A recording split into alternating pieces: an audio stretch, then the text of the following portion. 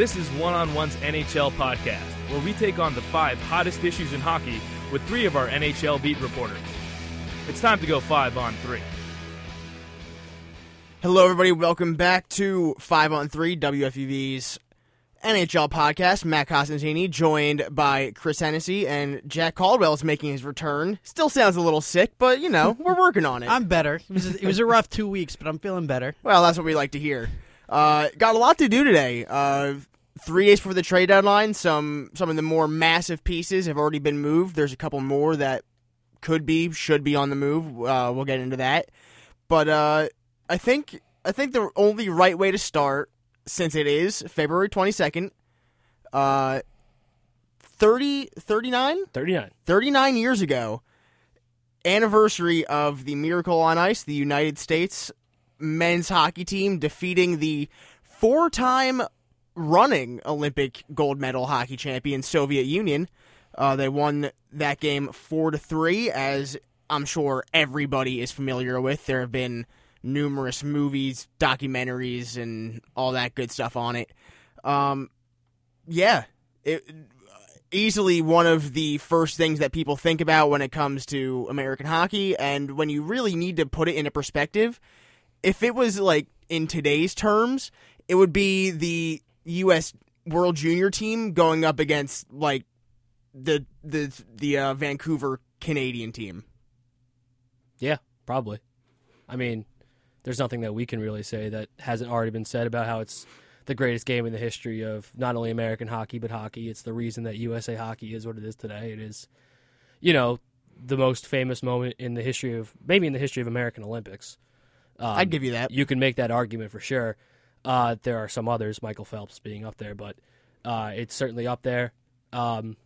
It's always a fun February 22nd. I didn't realize it till a class this morning. That it was February 22nd, but it's always a good day to watch Miracles. It's just amazing how it was all college kids on the USA. I mean, they'd been together for not even 6 months, and you're playing against the top professionals in the world who had played together for 10 years. I mean, that's the thing that always boggled my mind. And then not only that, but then also the fact that Russia pulled Tretiak in the second period, the best goalie in the world, one of the best goalies of all time. Yeah. And so not only was the USA completely in sync, but it took a monumental gaffe by one of the most pristine teams in hockey history for it to all come together. It was a culmination of not only one miracle, there were several different miraculous aspects that came together for this giant miracle. Yeah, that's something that doesn't really get talked enough about, I think. Who knows what happens? Does the USA win that game if the goalie doesn't get pulled? And what also really gets lost in translation about Miracle is that wasn't the gold medal game. No. They had to go and win another game against another powerhouse hockey team in the Finnish national team, and they had to come back from a 2-1 deficit again, and it wasn't really much of a game after that. They won 4-2. But that was still a 2-1 third period comeback, and they won the gold medal. Yeah, there's an HBO doc about Miracle that came out a couple years before the movie, and they tell some of the same stories that are portrayed in Miracle. And one of them that they tell that isn't in it is Eruzione talks about Herb Brooks' pregame speech for the Finland game, and I can't repeat exactly what Eruzione said on the documentary or what Brooks said in the locker room, but basically, the idea of it was you won that game, but it's going to mean nothing if you don't win this game. Yeah, exactly. I mean, it still would have been one of the best moments in U.S. Olympic, U.S. sport history, but the story would have been so much different had they not won. And most of those guys on the USA team did not have very accomplished professional careers. No. I think 5 Stanley Cups. Ken Morrow has 4, and Neil Broughton in '95. I think Mark Johnson, who scored in the first USA goal in the Miracle game, made an All-Star game or two, and I think he was the only one to actually get that sort of recognition. And even he had 3 good seasons with Hartford. He got traded to St. Louis and sort of became an afterthought. So the fact that you had such a close-knit group of guys who had barely been together for that long, and as good as hockey players they were, were really nowhere near the league of the Russians, and their professional careers in comparison would prove it. That it's just so impressive, and it makes you realize how great of a coaching job Herb Brooks did. And not only is today the anniversary of Miracle and the U.S. men's national team, it is also the anniversary of last year's quote-unquote miracle with the United States women's hockey team winning their first gold medal in 20 years over what had been a dominant Canadian women's team.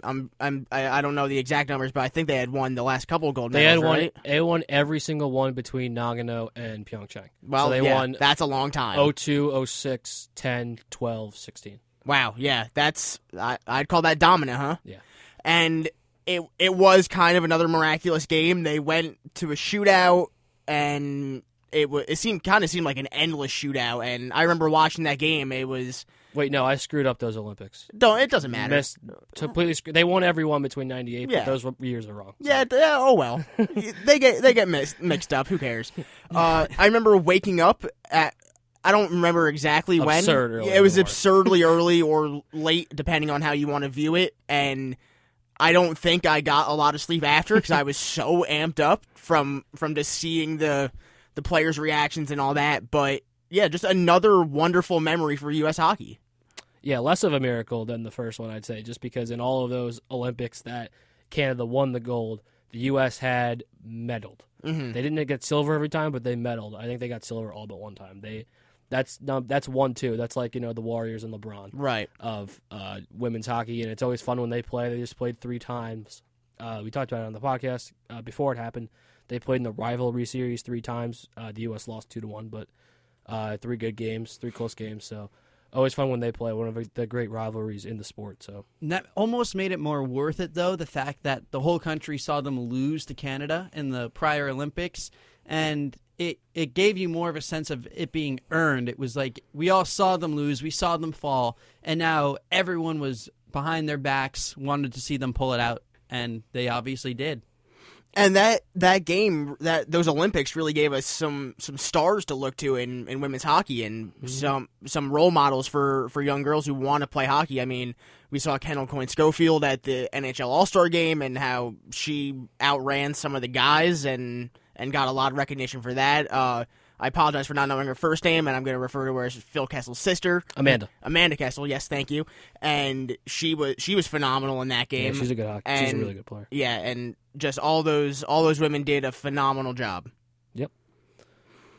So, trade deadline stuff, huh? Let's do it. Like I said in the beginning, we are T-minus 3 days, and well, it's a little less than 3 days now on some hours and minutes, but Monday afternoon is going to be the NHL trade deadline, Earlier this week, we saw Charlie Coyle get sent to Boston in exchange for, the main piece was Ryan Donato, shout out last year's men's hockey team. He was one of the stars for them. I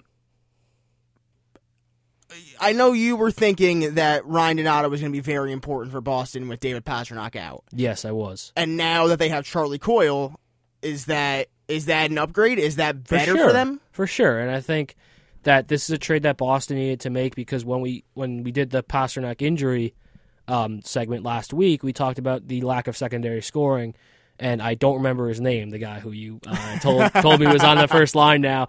His name is now escaping me. And now Charlie Coyle, I don't know if he'll slide in with Bergeron and Marchand immediately, but he will certainly get minutes with them on the power play. And whatever else he needs to do while Pastrnak is out, and then be a really nice addition to their top 6 once Pastrnak comes back. And that's a guy who would have looked nice in orange and blue. Boston's probably going to play Toronto in the first round, and then if they get past them, it's going to be the Bolts. So they've got a tough first couple of rounds. You could argue their first 2 rounds are the 2 best teams in the East. So they have to load up now, and they have to finish the season strong. You want to go in with the confidence. You want to go in with the momentum. They can't be a team that sort of slows down to close the season and then starts up again once the playoffs start. When you're going up against Toronto and then the prospect of Tampa, you've got to go in hot. This could turn into a larger rant on how much I hate the NHL playoff system, and I know I did it last season, so I'm not going to do it again, but to Jack's point, there's no reason for Boston to have to play Toronto and then Tampa Bay, should that even happen. 1 through 8, it's very simple. We don't need to do this whole seeding, reseeding system, playing your division. The Vegas storyline was fun, but Nashville Winnipeg should have been the Western Conference. Yeah, absolutely, 1,000%. There's no reason the NHL does this. We need restructuring last season, and I hope it happens soon. There's a lockout coming, so we could figure out that. Yeah, put in the CBA. Yes. We're not going to play until you change the playoff system. It's bad for the sport because you're getting matchups, like you said. The Nashville matchup last year should have been the Western Conference Final. It was a great series. I mean, think about it. Legitimately was. And that's what people want to see. You want to put your best teams on display in the biggest spotlights. You don't want to put them on display in the first round. How many times have we seen Ovechkin versus Crosby in a second-round series? Literally every single year. A lot of times, yeah. They all blend together because they they're the same feel thing. Inconsequential. Yeah, it doesn't Except matter. for the Kuznetsov goal in overtime last year, every other goal, it's like whatever. The Pittsburgh-Washington rivalry has been one of the best ones to watch over the past decade, since Crosby and Ovechkin were drafted. That's been very fun to watch.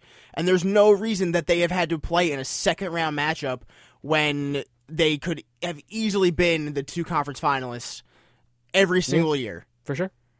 No doubt. It's just insane. I don't want to go into it more because the biggest trades to have happened so far went down early this morning. Matt Duchene officially traded from the Ottawa Senators to the Columbus Blue Jackets. A couple first-round picks thrown in there. Vitaly Abramov, a very good prospect, going back to Ottawa. Another prospect whose name escapes me right now. We knew this was coming. Ottawa played the Devils last night. They scratched all 3 of Matt Duchene, Mark Stone, Ryan Dzingel. So you obviously knew something was happening. You didn't know when it was going to happen. And for Ottawa, the first domino fell.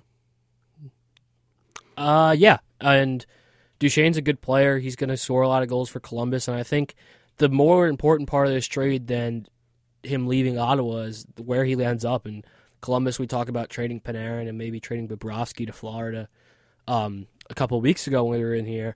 But now it's all about they're loading up for the playoffs, and are they going to make another move before Monday afternoon to keep that going? And now Panarin probably not going to get traded, and he says he's not going to resign. But if they make a deep run, will he resign? And that will be a big storyline come July. And that hurts your Islanders. Oh, it hurts. It hurts like hell. Panarin and Duchene are off the market now. It was a double whammy. I saw that, and it was a double whammy. And now it's Wayne Simmons, and that's about it. Columbus is going for it, and if they don't go on a legitimately deep run, they could look a little foolish because they could end up. Oh yeah, they could end. They're 2 points out of the playoff picture now. I really think they will make it, but it's not guaranteed. And then on top of that, there's a very good chance that they could be a first-round exit. How many times in the NHL have we seen dominant teams go down in a tough 7-game first-round series, and then they're without Duchene, 2 of their top 5 prospects, Panarin and very well Bobrovsky. So this could really backfire on them, but they're going for it. And I was doing some research on Columbus because I feel like we all think of them as this small, tiny market. Nobody wants to play for them. But did you guys realize they're the 14th most populous city in America? It's significantly more populated than Cincinnati or Cleveland. Did not know that. Which I did not know until I looked that up right before. And I almost feel like the organization has a chip on their shoulder. They're ready to go for a run. We know their fans are passionate and lunatics, but in a lovable way. And they've kind of been kicked down a lot. And they're known as that outcast market, and they're ready to finally make a real run. And you look at Matt Duchene going to Columbus now. He immediately becomes their second highest point man this season behind Artemi Panarin. He has 58 points. That's 3 more than Cam Atkinson has at 55. I'm with you. They are 1,000% going for it. They view this as their window. Like you said, they don't know if Artemi Panarin's just posturing to get more money out of them or if he's serious. He's not going to play for them after this season. And they can't really afford to take that risk, so they might as well just go out and do everything now. And then, if you look at it after the season, they have their. Let me backtrack. They traded their first round picks to Ottawa, and one of them is protected as If Matt Duchene re-signs with them, then that pick goes to Ottawa. But if he does not re-sign with them, they get to keep that pick. Correct. So if you're Columbus right now, you might be able to say that they're playing with house money almost, because if they make this deep playoff run, awesome, great. You might get Panarin back, you might not. If you don't, you let Panarin walk, you let Duchene walk, you let Bobrovsky walk, and then you just blow it up. You still have you have 2020's first round pick, and you just start over. Right. So one of their prospects, you said, we kind of agreed, was a top end prospect. One of them wasn't. So that leaves their farm system in decent shape. Also, these three guys who are UFAs that we were talking about, Panarin, Duchene, Bobrovsky, the only three UFAs on the team, a couple RFAs, including Werenski. But those three guys add up for $19.4 million towards their salary cap. So of their $74 million total. So that's a pretty good chunk of their salary cap. That's over a quarter of their salary cap. So tied up in three guys. So if they decide that they're not going to get one and they just say, all right, we're done with all three of you, that's a really, I don't want to say a really good start for a rebuild because then they're going to stink, but it's a really good start for a rebuild. Having a leader like Cam Atkinson signed up through 2025, having a guy like Boone Jenner, who's a good player, Alex Wenberg signed for a long time, Seth Jones is signed through 2022, so they have some guys signed for a long time that could be building blocks for this, more to be really a retool than a rebuild. Yeah, to me, giving up the prospects doesn't hurt as much as not getting more in return, like selling, if you were not to make a deep playoff run. In this trade, almost reminds me of when the Rangers traded Anthony Duclair for Keith Yandel, and he was a pretty highly touted prospect at the time, and that was very much turned out. That was very much you have to go on a deep playoff run this and or next season, or else that was a bust of a trade. They went on deep runs, did not get the cup, they didn't get it done. Yandel walked, it was what it was, but then obviously Duclair just never developed. And you could very well, I would not be shocked to hear that none of these prospects pan out, and if Duchene walks, well, it's not a big deal. But what is a big deal is if they lose Duchene, Bobrovsky, and Panarin and have no top prospects back in the pipeline to fill their spots. So that's the one thing that they have to be nervous about. Yeah, I say it's no big deal if all three of them leave, but no, it's going to be a very big deal for them. No, they're not going to be good next year if all three of them leave. That's simple, but you look at it now, they're outside of a playoff spot. Why not? Why, instead of going for it, why not sell off Panarin and Bobrovsky when you know you can get top end prospects for them? Because I feel like when you got Artemi Panarin from Chicago, that was kind of a surprising thing that he was going to leave Chicago, and it was definitely the biggest player to leave in that salary dump that they did after the third cup. Leddy left, Teravainen, other people, like 4 people went to Carolina. Panarin was definitely the biggest guy to leave. So for Columbus to get that chip, as opposed to a team like the Islanders or the Hurricanes, they should be able to say, you know what, in that time where we had this great player from the Blackhawks who won the Cup in 2015, we also did very well in the playoffs, which right now they can't say. Yeah. So they want to be able to say, we made a deep playoff run, which is more than this franchise has ever done. So let's be proud of that, and let's move forward with guys like Atkinson and Jones, who are pretty easy to sell tickets with to American kids, two good players. But Panarin was supposed to be the superstar, and if they don't get deep into the playoffs this year, I think the Panarin era would seem to be a failure, in no thanks to Panarin. So, Jack, looking at this from Ottawa's point of view, they make the trade for Matt Duchene last year in what at the time made sense. As we were talking before the show, they were legitimately a goal away from making the Stanley Cup playoffs in 2016-2017, and they thought that they were just one piece away from going back the next year and actually making it to that Cup final. That made sense. And that made a lot of sense because they were able to have the salary dump from Kyle Turris. They got a bad contract off their roster from a guy who wasn't really performing for them. They gave up a lot to get Duchene and to get rid of Turris. But now you look at it as, do you look at that trade just as an abject failure, or did they get enough back in this trade with Columbus to make it kind of a wash? Well, it just depends upon what these prospects turn into. Are they Anthony Duclair, who can't really skate or handle a puck for his life, and then it doesn't matter at all? Or are these legitimate prospects who can become guys who are playing night in, night out? at the NHL level. So it's a gamble more than anything, but it's a deal that had to be made. Duchesne wasn't re-signing there. He was not happy there. You had to get rid of him. And to get potentially strong players on your team, that's what you want. So it makes all the sense in the world for Ottawa. As for if initially getting Duchesne, look, that is a failure. They didn't give up a lot in return for him, but that is a failure. It didn't result to anything. They never won anything with him. But now if you can level some of these prospects out, get something good back for him, you can begin to justify it more. And like I said in the beginning, Ottawa's not done. They still have to move off Ryan Dzingel, who's 20-goal scorer. He'll probably net you a decent return. But the guy that definitely needs to get moved is Mark Stone. And I saw a report earlier that they're looking for 4 pretty big pieces in return for him, and teams are kind of shying away from that because they don't know if they'll be able to re-sign him or if he's actually worth 4 important trade assets. The Senators are like the Marlins last year. I was just about to relate this to JT Realmuto. Like, how do you have Giancarlo Stanton and Christian Yelich and Marcell Ozuna and all these amazing players, and you're still so bad? That's what the Senators are doing right now. They have so many great players, and they've got to sell them off, and hopefully for their sake they get someone back, because there's no reason they should be as bad as they are besides the fact that it's a horribly run organization.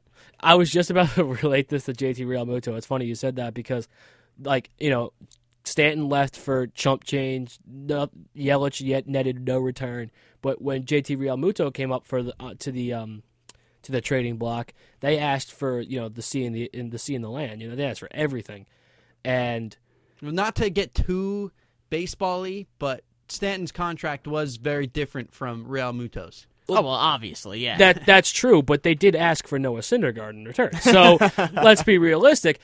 And then they ended up getting, a prospect and a player from Philadelphia. So is Stone going to net the same return that Duchesne does? I don't think so, because he's a winger as opposed to a center. But I think Stone's the better player, though, and Stone's a better goal scorer. Yeah, Stone has 62 points, 28 goals, 34 assists. Yeah. I mean, there's no doubt that he's a bona fide top line player. For sure. And I mean, can he play Barzal's wing? Yeah, he could. Could they trade, Ho-Sang Wallstrom and a first for this guy? Yeah, they could. I would love That's a better return than I think what they got for Duchesne. I would love to see that happen, because I would love to see. Ho-Sang's the wild card. Oh, for sure. For sure he is. It wouldn't That's a gamble of all gambles. It would not surprise me if they decided to ship out Josh Ho-Sang.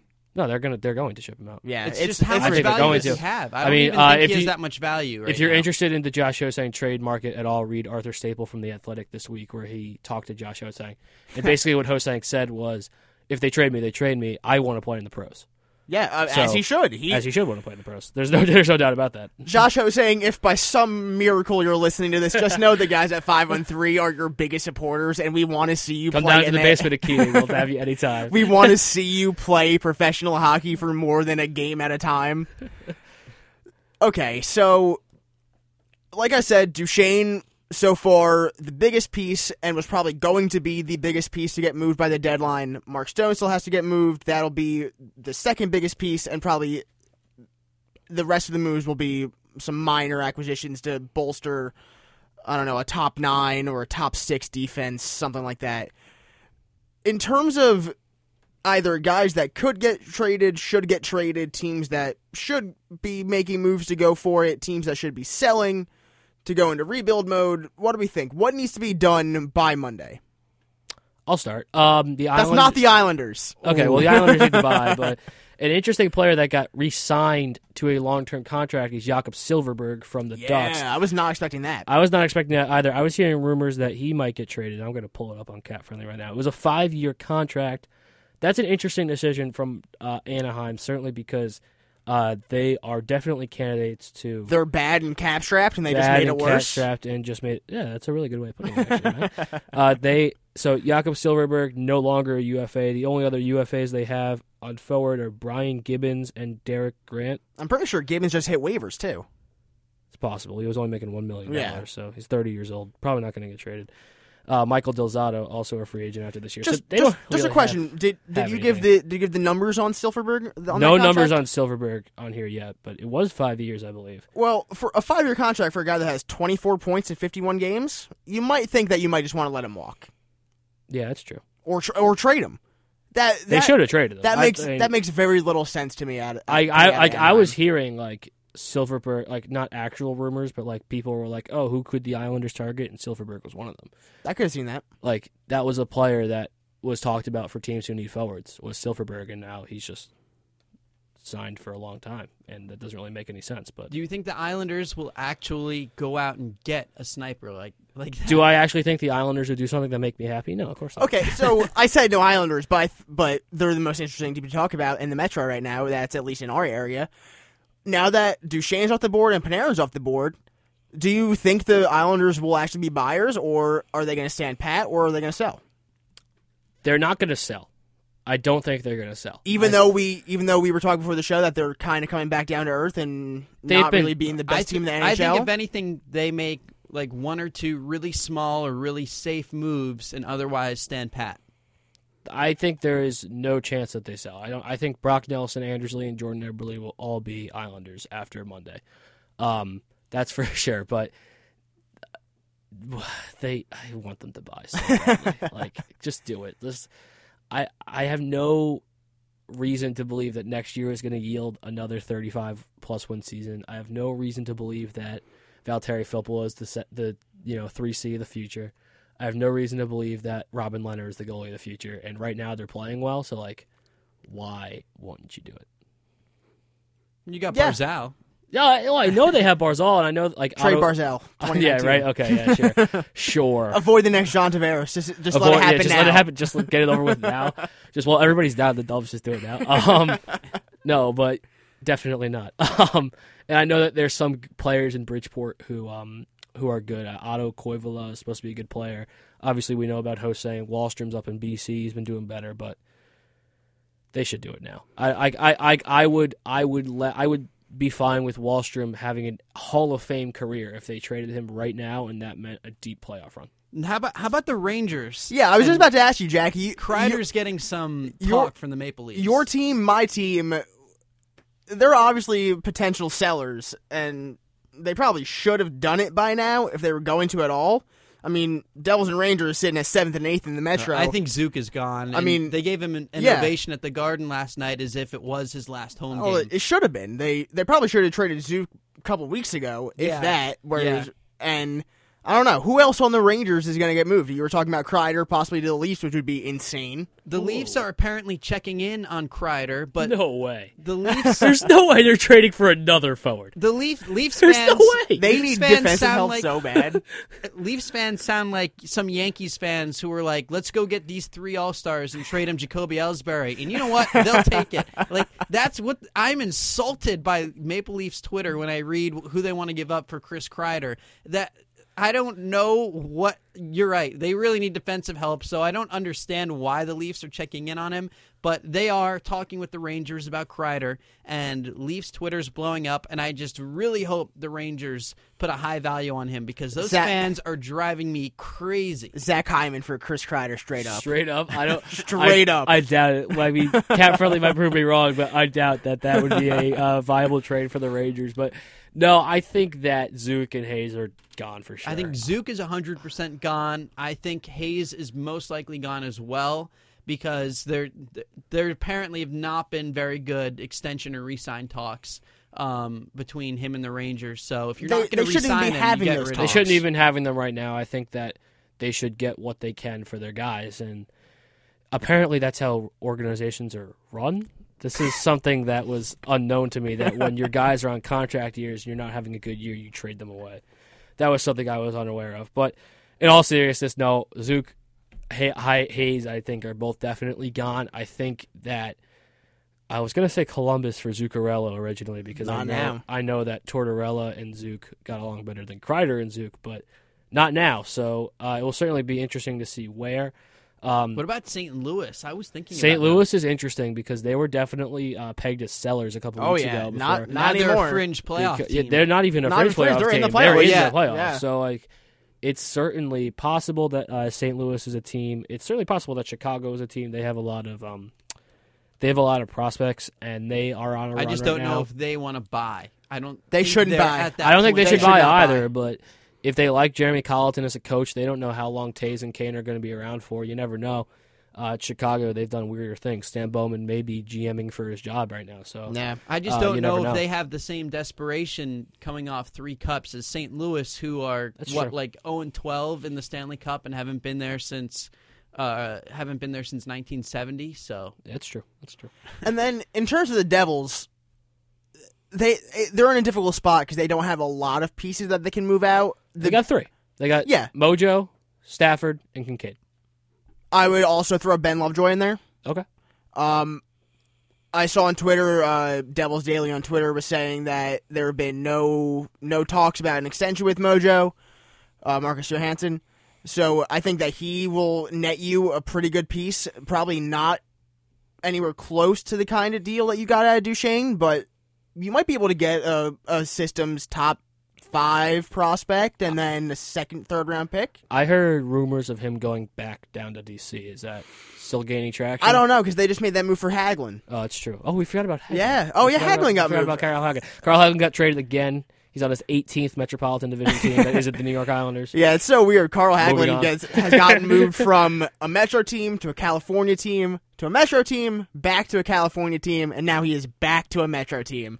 Next couple of years, he's going to wind up playing for the Devils and the Islanders at some point. Who knows?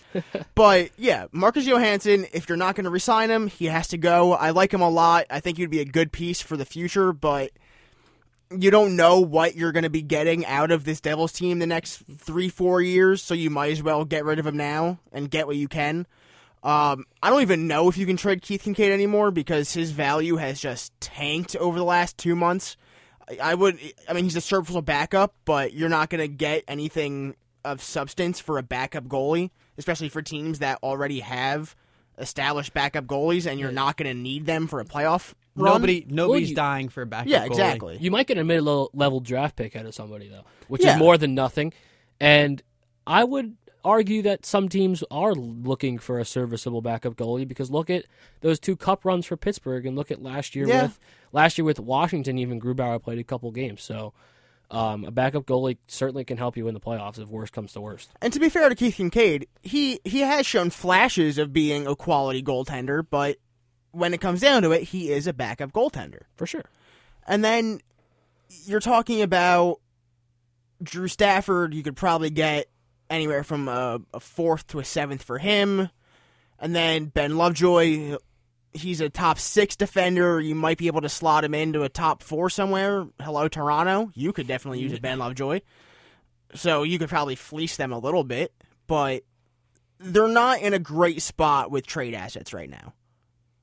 No, they're not. And I don't think Toronto is either, honestly, because are they just going to give up everything to go for this year? Are they just going to trade for a whole bunch of old defensemen to try to just piece together an already crappy decor to keep going and for just this season? And you don't know how long those guys are going to last. And I don't know. It's an interesting situation in Toronto that obviously I hope dies in a flaming, burning just pit.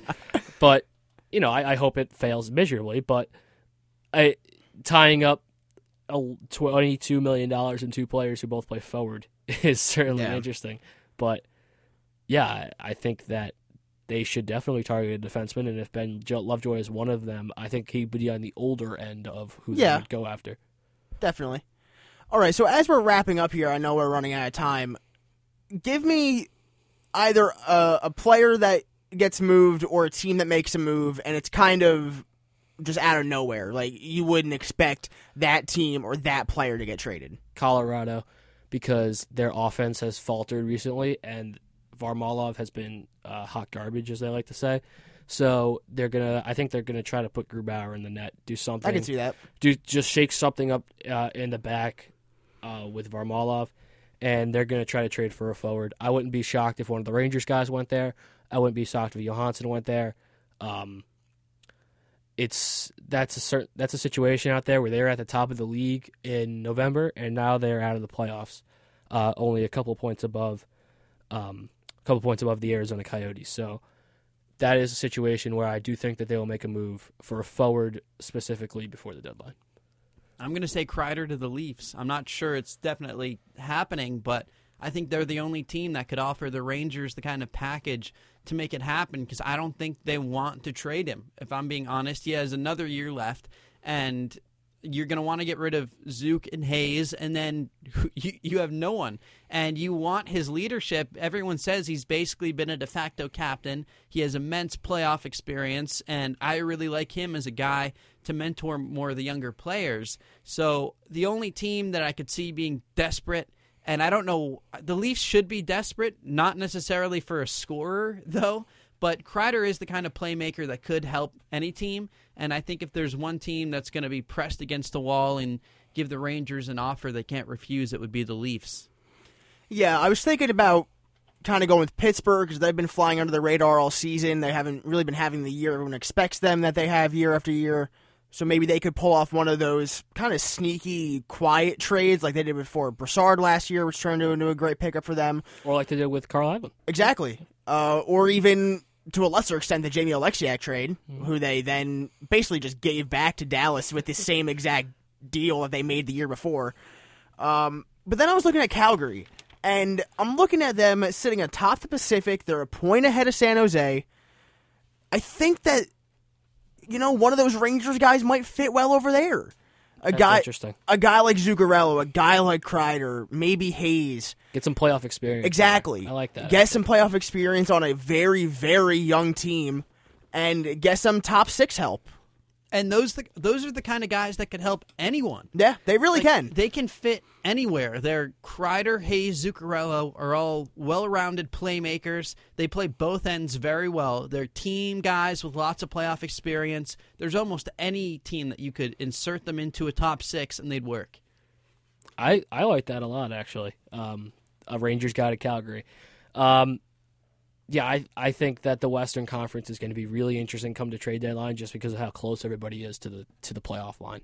Even Anaheim, who we talked about being terrible, is close to the playoff line right now. So Western Conference will certainly be interesting. Yeah, Western Conference is definitely going to be crazy. I think we're going to be having a show Monday, trade deadline special for 5-on-3. All around, I'm good. Yeah, I want to have Jack Caldwell back on. I want to have Jackson Heil back on because I want to have a moratorium for the Rangers Cup window and Henrik Lundqvist Cup window.